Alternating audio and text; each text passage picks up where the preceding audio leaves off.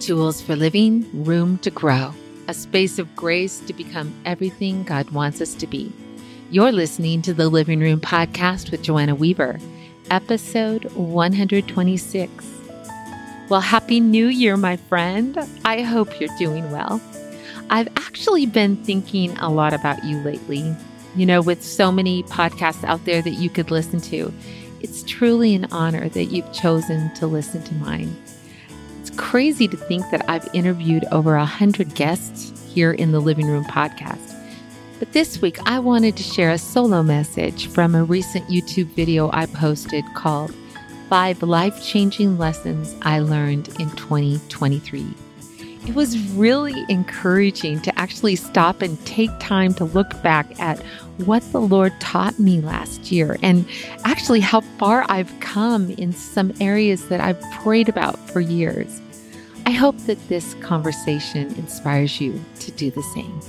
So there's just something about the end of the year that gets me really excited. I don't know if it's peeling off December and revealing a blank slate of January and a whole brand new year, but it always really inspires me to really think about my life on a deeper level and really decide what I want to do going forward.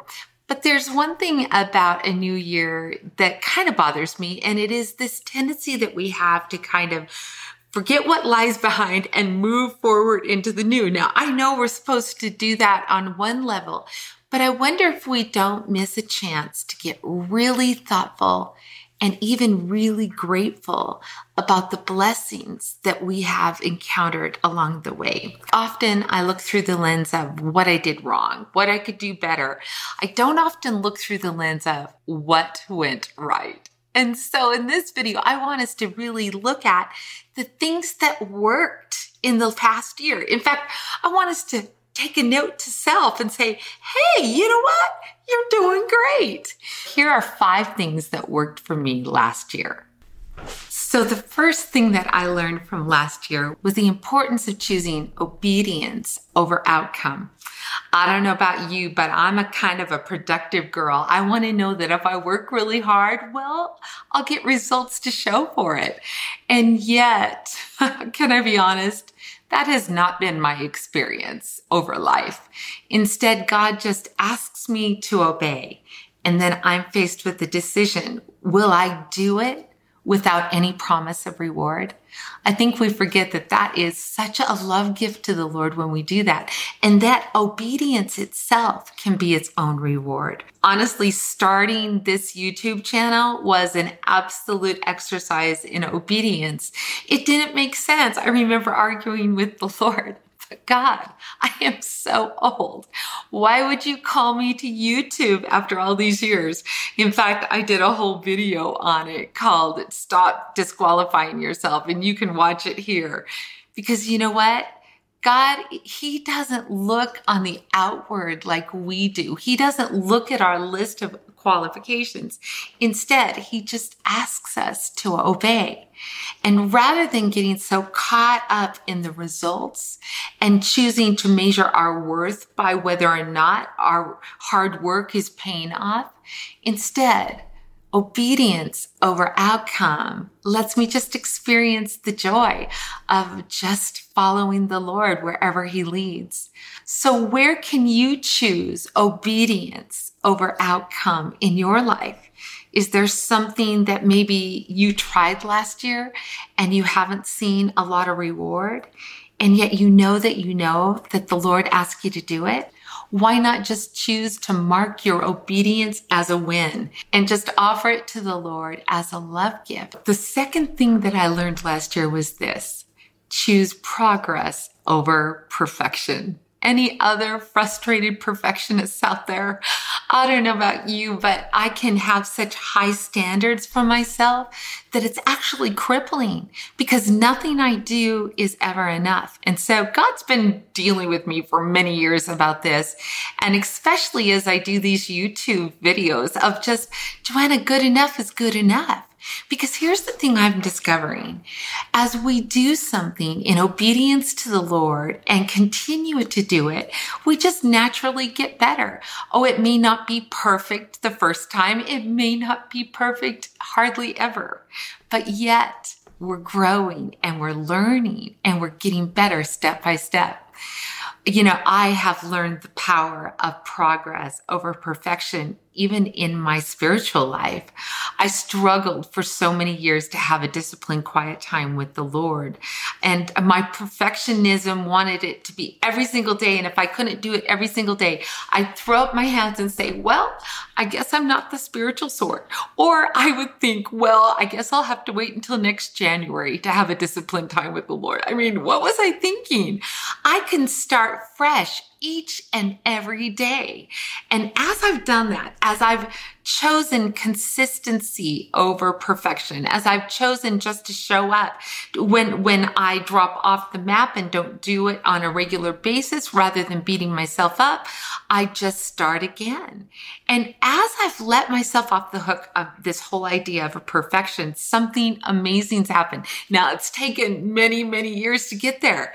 But I can tell you that a quiet time is more often a part of my day than not. I don't even have to think about it. I don't have to decide, oh, I have to do my quiet time. It's just become a part of me because I've chosen progress over perfection. So another thing that's been really beneficial to me this year is this idea of choosing patience over anxiety. Oh my goodness. I have spent so much of my life pre-freaking. That's what I call it.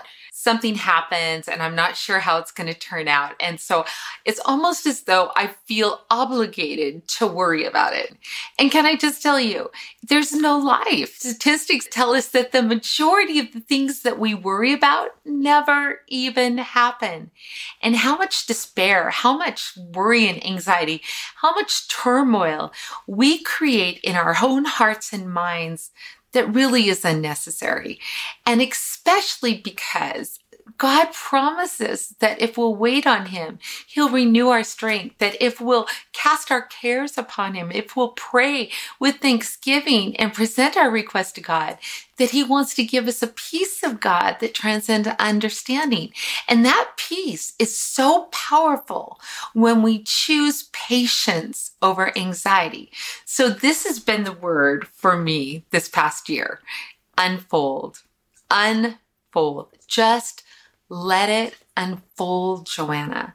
Rather than constantly racing to worst case scenario, race to the Lord with your request and then leave it there waiting for him to move and act because he's promised that he will.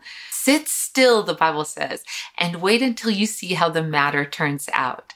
Because God's at work for us, my friends, but we're not always going to see it with our eyes, and it's not always going to be discerned here on earth, but we can be assured that when we present our requests, he's going to be faithful to answer those prayers and work on our behalf. Which brings us to the next lesson. Hold things loosely. You know, sometimes we have seasons in our lives that are so beautiful, so fruitful, that when those seasons come to an end, we really struggle to let go. I had one of those seasons this last year. I handed off a ministry position to a young woman who I am so excited to see what God's going to do. And to be honest, it was something that was in my heart for years. I actually took that position knowing that one day I would hand it off to someone else. And yet it's not always so easy to hold things loosely. Perhaps you have been in a fruitful season in your life, perhaps a position of ministry or an identity that brought you great joy. I know a lot of women struggle when their children grow up and leave home and suddenly they don't know who they are anymore. They want to go back. They want to cling to those old seasons so tightly that they miss the season that is right there in front of them. I love what Corrie ten Boom once said. She said, "I've learned not to hold on so tightly to things, for then it doesn't hurt as bad when the Lord asks me to let them go." What are you holding tightly to today that you need to just release to the Lord? Did you know that that can be a gift? That can be a sacrifice as we're willing to release that season to the Lord, thanking Him for the sweetness that it was filled with, but believing that He has good things to come. The final lesson that I learned last year, I learned from watching my mother. But to be honest, she's been teaching me this principle as long as I can remember. It's this: let God change your heart. Let God change your heart. You know, we talked about holding things loosely, and I watched this past year as my mother released the home that she loved, that she never wanted to leave, and she gave it to the Lord, believing that He had something more for her. I've watched her do it before, though, you guys, over the years, when what she wanted and what God willed weren't the same thing. Rather than begrudgingly surrendering to God and saying, okay, have your way. Instead, Mama chose to bow her knee rather than raise her fist. She chose to say, Lord, would you change my heart so that I can want what you want? And oh my goodness, I think this is the most underrated aspect of Christianity, the power of Jesus Christ to change the human heart. In fact, if there's anything I want to take forward into this new year, is that God is more than able to give us the desire and the power to do His perfect will. So there are my 5 things that have worked for me in this last year: choosing obedience over outcome, choosing progress rather than perfection, choosing to be patient rather than anxious, to hold things loosely, and then to allow God to change my heart. I hope that you'll take time today to reflect on last year and the lessons that you've learned. Next week, I'm going to be posting a video to help you do that. It's called 4 Powerful Questions to help you look back so that you can move forward into the new year. If you enjoyed this video, I hope you'll hit subscribe. And would you be sure to leave a comment? I'd love to hear the life lessons and principles that you're going to take from last year and bring into your new year. God bless you, my friend. Well, you guys, if you have not had a chance to listen to episode 125 of the Living Room Podcast, I hope you'll check it out. You can get it audio or go to YouTube and look for the video. It shows you how to look back so that you can move forward into everything the Lord has for you this coming year.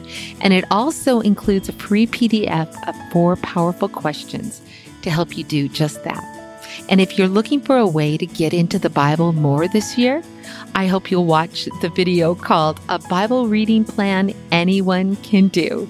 It features my Bible reading challenge, My Utmost 2024, that I'm hosting over at Facebook. But even if you're not on Facebook, you can do this Bible reading plan. It's just a chapter a day and also includes a daily entry from Oswald Chambers' classic devotional, My Utmost for His Highest. I love the conversation that's happening over on Facebook as people come back to the daily assignment thread and just share the things that the Lord taught them that day. You know, as I've been thinking of you, I've also sensed that the Lord wanted me to tell you something. You, my friend, are farther along than you think. Stop worrying about how far you have to go and just press into Jesus. Let Him love you and minister to you as you just cooperate with the Holy Spirit's leading, because He's the one who's going to not only show you the way you should go, but enable and empower you to become everything God wants you to be, so that you and I together can learn to live and love and lead like Jesus, because it's everything we were made for, my friend. It's everything we need.